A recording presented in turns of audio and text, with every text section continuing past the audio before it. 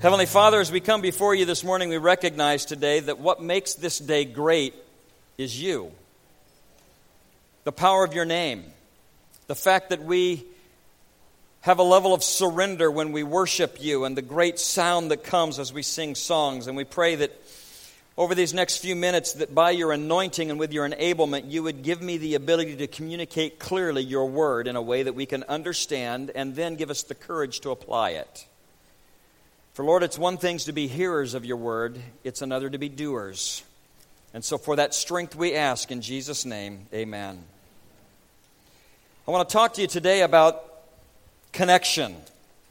Connection. I mentioned a few weeks ago when I was ministering in the Beyond series, what happens after we die, that I had one message where we touched on what does a rewardable life look like, and I told you then that there was so much involved in that when the series was over, I would circle back around and address that, and I want to do that this morning, and this may not be the last morning I address it because it's an exciting topic. Before I do, let me set the context of this. What I am talking about today, the reward of the believer, has everything to do with those who are already followers of Jesus Christ. I'm talking in the context of people who have surrendered their life to the Lord, who've recognized that Jesus died for them to pay a penalty for their sin that they could not pay. And as a result of surrendering lordship of your life to Him, you now live in submission to Him. And in submission to Christ, you live your life to bring Him glory. What I'm not talking about is a life in which you think that by the good things that you do, you earn salvation. That you earn a place that when you stand before God, He's going to say, you did enough good things that it didn't really need me. You were just so good that you can come into heaven without me. I just need to be very clear that the context of my statements this morning have everything to do with those who have already surrendered. So if you're here today and you have not surrendered your life to Christ, then I'm glad you're here. But understand that the comments are for those that have surrendered to the Lord already. What if I told you that the choices that you make today, the big choices or the little choices, the choices of who you're going to hang out with, who you invite over for dinner, the choices of the conversation topics that you choose, choices about what you do with your money, how you invest your time and what you do there, have a difference in eternity. Make a difference, not just today, but make a difference in eternity. We live in such a stage and in such a day where we see our life in the context of what we live today. We see our life as separate. Here we live, here we do, and we understand, even as believers, that there is an eternity waiting, but we often don't make the connections between the life that we live, the decisions that we make, and the things that we do today with what will come in the future and the rewards that God will bring as a result of the decisions that we make today. This morning I want to take a few minutes and bring together a connection. That what God sees when He sees our life, He views it differently than oftentimes the way that we view things. And I want to use some Legos. I discovered that when my kids moved out, the boxes they take are not their old toys. They leave those at Mom and Dad's house to store forever. And so as I was wandering around downstairs, I discovered Legos, and I sat down and discovered it takes me a lot longer to put together a wall than it does my 3-year-old grandkids. But I want to use these as an illustration today because this represents the life in which we live today. This is our earthly existence, and then this represents an eternal existence or our forever life that we have often talked about over the past few weeks of an eternal aspect. And we often live in such a way that we believe that there is a big gap between the two.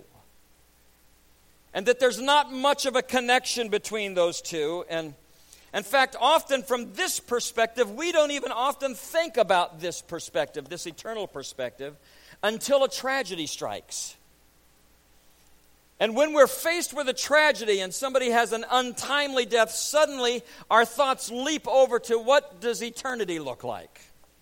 What will heaven be like? Or having just experienced a birthday last week, and I've discovered that the numbers keep getting higher. The older we get, there are times that as we get older, we begin to think a little bit more about what this will be like, because we recognize there's more behind us than there is in front of us.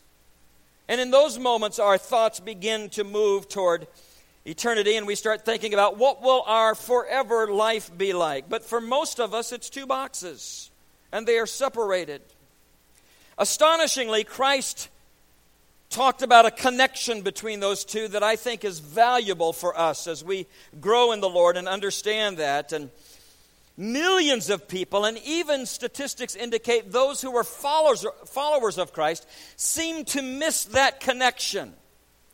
Bruce Wilkinson, who is the author of several books, one of them entitled A Life God Rewards, indicated that the vast majority of people who consider themselves followers of Jesus Christ today don't give much thought to the practical applications of the decisions that they make in this life and how they will affect the reward and impact of the coming life. In fact, most people don't spend enough time in the Scriptures to see what Jesus has to say about the two, and I want to share that with you today. In fact, Jesus, when he talked on earth, oftentimes it says that people were astonished. In Matthew chapter 7, verses 28 and 29, it says, when Jesus had finished these sayings, the crowds were amazed, or they were astonished, or they were astounded at his teaching, because he taught as one who had authority, not as their teachers of the law. The reason that Jesus was able to teach in such a way that astonished his hearers and with such authority is because Jesus had a perspective. He's been in heaven. He's been on earth. He knows how the connection of those things mean. And so he was speaking in a way that those who were listening were absolutely astonished at his perspective of the life that they were living and the life that was yet to come. And I can tell you that as Jesus speaks in his word, we are confronted about the life that we live now and our forever life. And we will be astonished at what he has to say about the connection of these two things. And so today I want to talk about three different connections very quickly. I was told before I started this morning, somebody said it's hot in here, so be short today. So I will. I want to talk about the party connection, the persecution connection, and the postponement connection. The first point is the party connection. Turn, if you would, to Luke chapter 14. What was happening here is it says in 14:1, on the Sabbath when Jesus went to eat in the house of a prominent Pharisee, or a very important spiritual leader, it says he was being carefully watched. Have any of you ever gone someplace where you enter into a situation where maybe you're not familiar with everybody there and you just feel their eyes on you? Have any of you ever experienced that? Sometimes it's direct and you look at them and they turn their head away, and other times you just know, I don't care. And they just are staring at you and you're going, okay. It's like, is my breath bad? You know, the scripture indicates that Jesus was going to one of those kind of dinners where he knew everybody was going to be watching him. And as you get to verse 7 of that chapter, Luke 14:7, it says, and when Jesus noticed, so now I love this because not only is everybody watching Jesus to see what he does, he's watching them.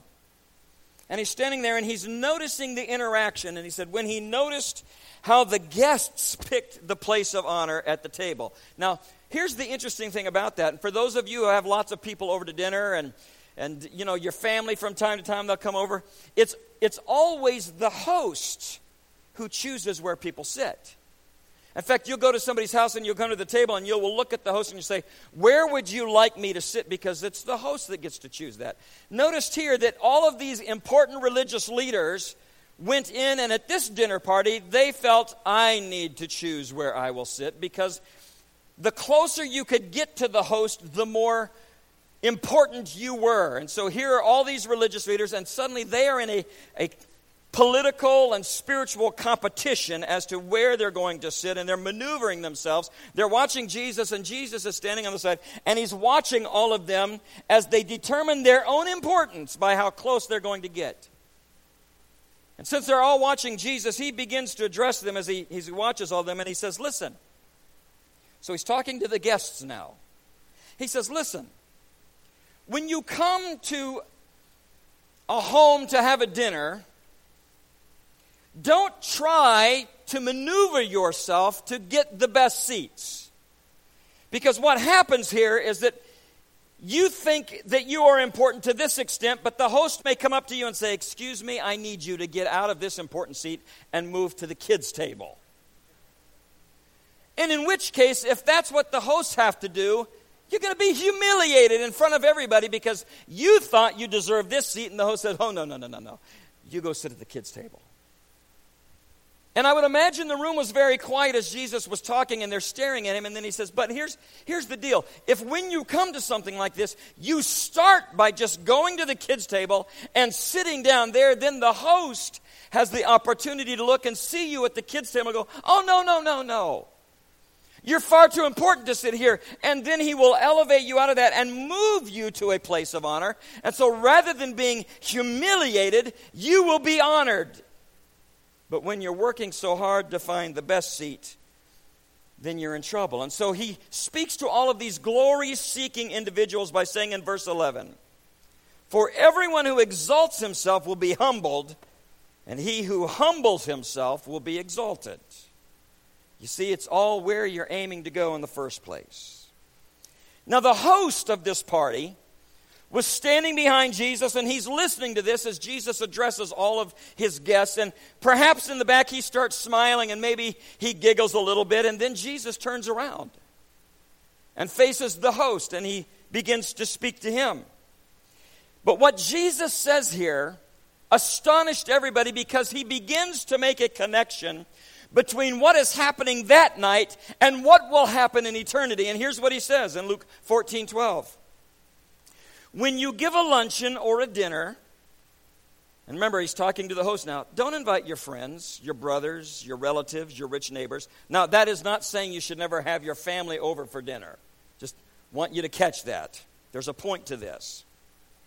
So, don't invite your friends, your brothers, your relatives, or your rich neighbors, because if you do, they may invite you back so that you will be repaid. You see that word? Repaid. In other words, the opportunity that they have in feeling indebted to you because you invited them over, and this happens to us all the time. You go to somebody's house, and as you're leaving, you put an arm around and say, "Man, that was wonderful tonight. Can't wait to have you over to our house so that we can pay you back for your kindness to us." But in verse 12, he says this, "But when you give a luncheon or a dinner, do not invite your friends, your brothers, if you do, then they may invite you back and you will be repaid." And then he goes on to say in verse 13, because he's speaking of repayment now, "But when you give a banquet, invite the poor, the cripple, the lame, the blind." And then it says, "And you will be blessed." You will be blessed. Why are you blessed? Because you will have invited people that cannot invite you back. You will have invited people, you will have paid attention, you will have invested in the lives of people that have no ability whatsoever to enrich your life by having you come to the house. Now, you may invite some people over to dinner because you hope they invite you just so that you can see the way they decorate their house. And Jesus is saying, if you do that, then you've been repaid. But he makes this great connection. And so we probably have all had that happen to us, where we see that there are people who are in need and we respond to them, knowing full well that they will never be able to give back to us. How many of you had a situation and at the end of that you feel great? Because, boy, I did something for somebody that I had no expectation whatsoever that they would ever be able to repay me. And God says, you know why you feel good? Because you're blessed. Blessed means you're happy. We have a happiness that takes place when we do things for people that have no ability to do anything back for us.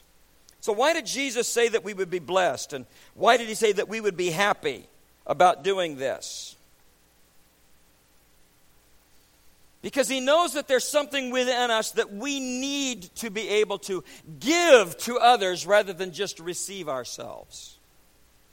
And in the giving, in the recognizing needs, in responding to that prompting of his Holy Spirit, we find an enjoyment in our spiritual life that we can get no other way but by simply giving.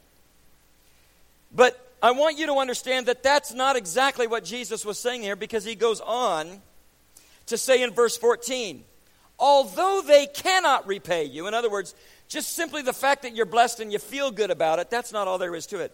Although they cannot repay you, he says this, you will be repaid at the resurrection of the righteous. Now let this sink in for a minute. Okay? So what you're saying to me is that while I am living life here, if I do things for others that they can't do back to me, I'm going to be rewarded when I'm dead. Just let that sink for a minute. Yep. Now you can tell why everybody who was at that banquet was just so overjoyed. When I'm dead, when this life is over, suddenly there's going to be this manifestation of rewarding gifting as a result of what I did here. And so when I'm dead, at the resurrection of the righteous, I will be rewarded. So the question that comes to us is, how do you get repaid in heaven after you're dead?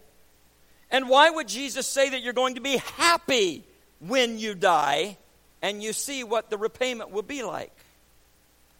I think part of that comes from the aspect of what does Jesus really mean when he says repaid. Now there's a Greek word that is used within this particular scripture when he talks about being repaid. It comes from two Greek words. One of them is didomai, which means to give back, or to give, and apo, which means back. So you put them together, apodidomai means I'm going to give back to you.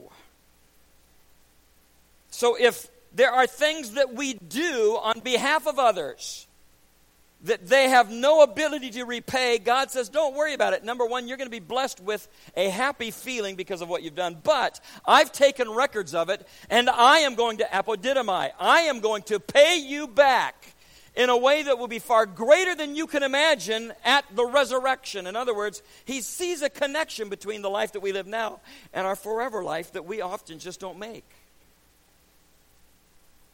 The best way of understanding this word, and I did a search in Scripture to find out everywhere that apodidomai was listed, and the best way to describe it would be this.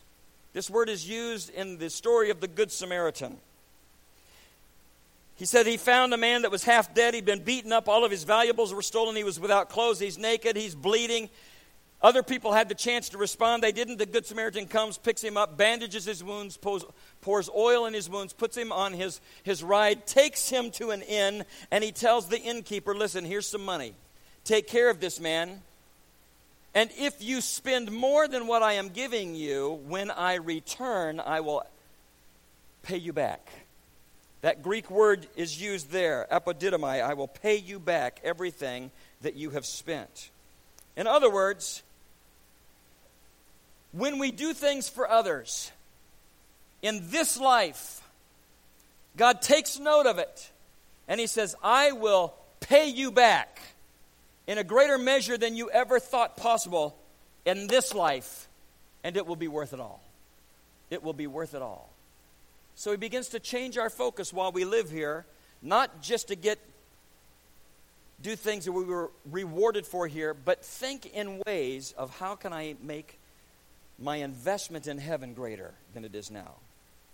The second connection that Jesus makes scripturally is found in Luke 6, and it's called the persecution connection. A little over a year ago, I was in a country where it is not as easy to preach the gospel as it is here, and it's not as easy to be a Christian because the pastors that I was speaking to and their children went through great persecution. To the point where some of them told stories that because I am a pastor, when my children go to school, the teachers will abuse them. Some of them had burn marks where cigarettes were burned onto their skin as a result of being children of the ministers. Some of the pastors told me stories that when they grew up, that the teachers would give permission to all of the other students to beat them up, saying, they believe in God, so if their God is real, then their God will protect them. And then mock and joke as they were beaten up again and again and again by the other students. And when I had conversations with them, I would ask them, why do you put up with this? And how do you as a parent, how does it make you feel knowing that your children sometimes are in danger because of the place they go to school. And they said, here's what we understand. We recognize that Scripture tells us that because we are followers of Jesus Christ, there will come persecution within our life. And because we are persecuted for what we believe and our values and our standards, we recognize that God not only has a plan in our testimony, but also there will be a reward that will be greater than what we can imagine here. And here are the scriptures that they talk about. As I listened to their stories, I thought back to the stories that I have often read of the Christians who would go into the lion's den in the Colosseum, and the stories were told that as they were let in, knowing they were about to be devoured by lions, that they would raise their hands and begin to sing worship songs, and that there were some of them that were intending, doing everything they could do to be led into the lion's den, understanding a greater connection between that life and the one to come than we do today. Paul and Silas, in prison, in stocks, uncomfortable, having been beat, were singing hymns unto the Lord. How do they do that? Because they understood the persecution connection with reward on the other side. And so in Luke chapter 6, verse 22, it says, "Blessed or happy are you when men hate you, when they exclude you, when they don't want you around to ruin their activities because of your values." Have you ever had that happen? People say, you know what, we would invite you to this, but we're going to be doing some things that you don't agree with, so we prefer you not come. Because you make us feel uncomfortable with your values. And he says, and they're going to insult you, and they're going to reject your name as evil. In other words, your righteousness makes what they do feel so uncomfortable that they call you evil. That's what the Scripture says. And all of this is because the Son of Man dwells inside of you. Now, I don't know about you.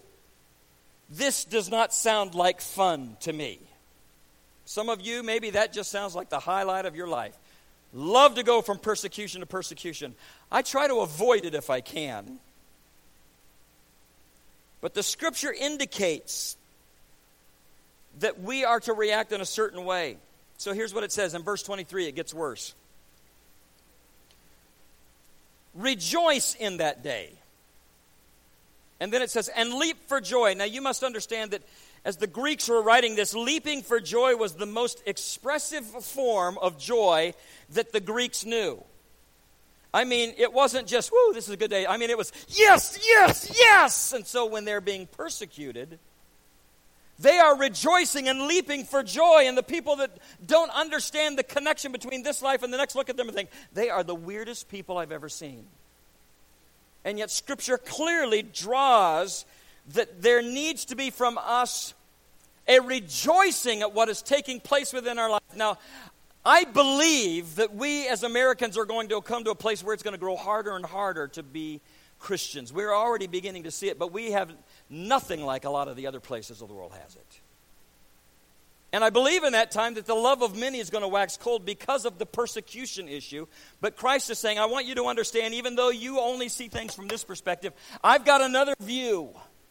And if you knew what I knew, when that happens to you, you would literally jump up and down and shout for joy because you just earned something massive that I know about that I can't wait to give you.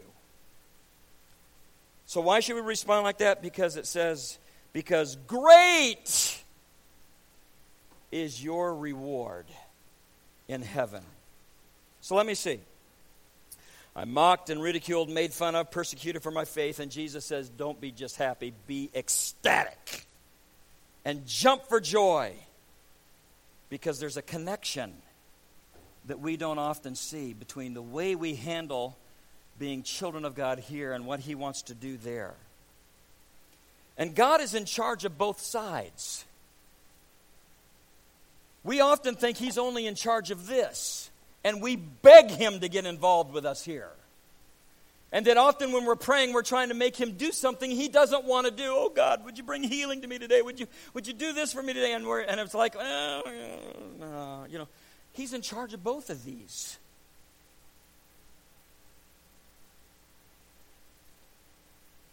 And He shocks us with the size of the description of what is going to come to us. And we say, well, when is this reward going to come? After you're dead. Where's it going to come? in heaven. Interesting enough, in this particular passage of Scripture, Christ didn't use apodidomai here for reward, but he used a different Greek word. It was the word mistos here.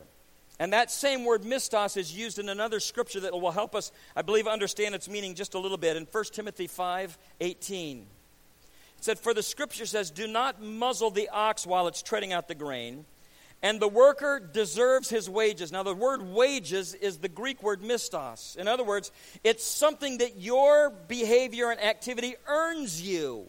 That's different than a reward. And so mistos literally means paycheck. There is a way for we as believers to live which earns us a paycheck that he is going to give to us when he returns. So Jesus picked this word very carefully.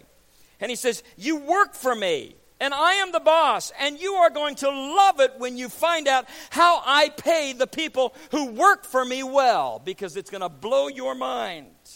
He said, so I'm going back to heaven, and I'm going to prepare your mistos, your wage, literally, and it's going to be big, and then I'm going to come back from heaven, and I'm going to pay it to you. So Jesus is saying there's a connection between this life that we live and what is going to come. And he says it's going to be great. It leads us to the third connection, the postponement connection.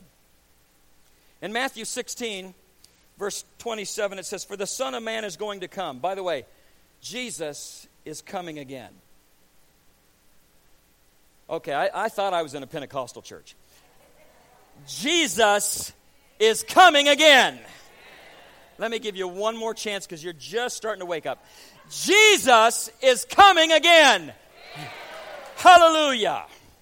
You see, we have it so easy that doesn't mean much to us, because we wonder if it's going to be as good there as it is here. There are some places in the world, if you say that, they will break out in dancing and joy because they look forward to the next life more than this one. For the Son of Man is going to come in his Father's glory with his angels, and then he will reward, apodidomai, each person according to what he has done. In other words, everything that you do in this life here is either rewardable or not.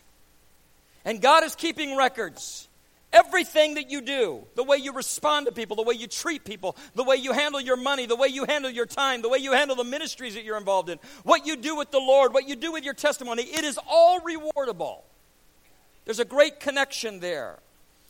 And God says that when he comes again, at his coming or at your death, there is going to come reward. Now here's our problem. We like instant gratification. If I'm going to work for you today, am I going to get a paycheck tonight? If I'm going to, when's payday coming? I don't mind putting in the work, but I want to make sure I know when I'm getting paid, and I would like to know what the wage is up front. Is it minimum wage? Is it better than that? What are the benefits of this job? You let me know all that, and then I'll consider the contract. I might sign it. We're just used to instant gratification. We get hungry. We got a microwave. We throw things in there. Boom. 30 seconds later, we are eating. And Jesus comes along and he says, you need to understand from my perspective, what you see here is such a sliver of time compared to what I'm preparing here. And there's a connection in the postponement. And Jesus knows that there are times that we get weary in doing the right thing. And he wants to encourage us not to give up. Not to give up. There is one verse in the Bible found in Revelation chapter 12, verse 22, verse 12, that has both of the words mistos and apodidomai together in it. And Jesus says, behold, I am coming soon. My reward, mistos, your wage, the wage for your faithfulness is with me. I've got your wages. And then he says, and I will give, apodidomai, I will give back to everyone according to what he has done. And so we look at our lives and we see two pieces, and Jesus says, here's the issue. I am the connection between it all. So when I look at your life, I don't see it as that which exists right now and that which is to come. I see your life in one complete thing. And you have this short period of time to live in such a way to earn a wage and be rewarded, and then you have eternal life to enjoy what I'm going to bring to you. Jesus clearly and definitively wants us to understand that he has a massive wage and abundant reward for those who understand the connection between the life now and that which is to come. And as we explore this a little bit over the next couple of weeks, we're going to sit back astounded at how gracious and how good and how generous our God is. But today, he wants us to understand the connection.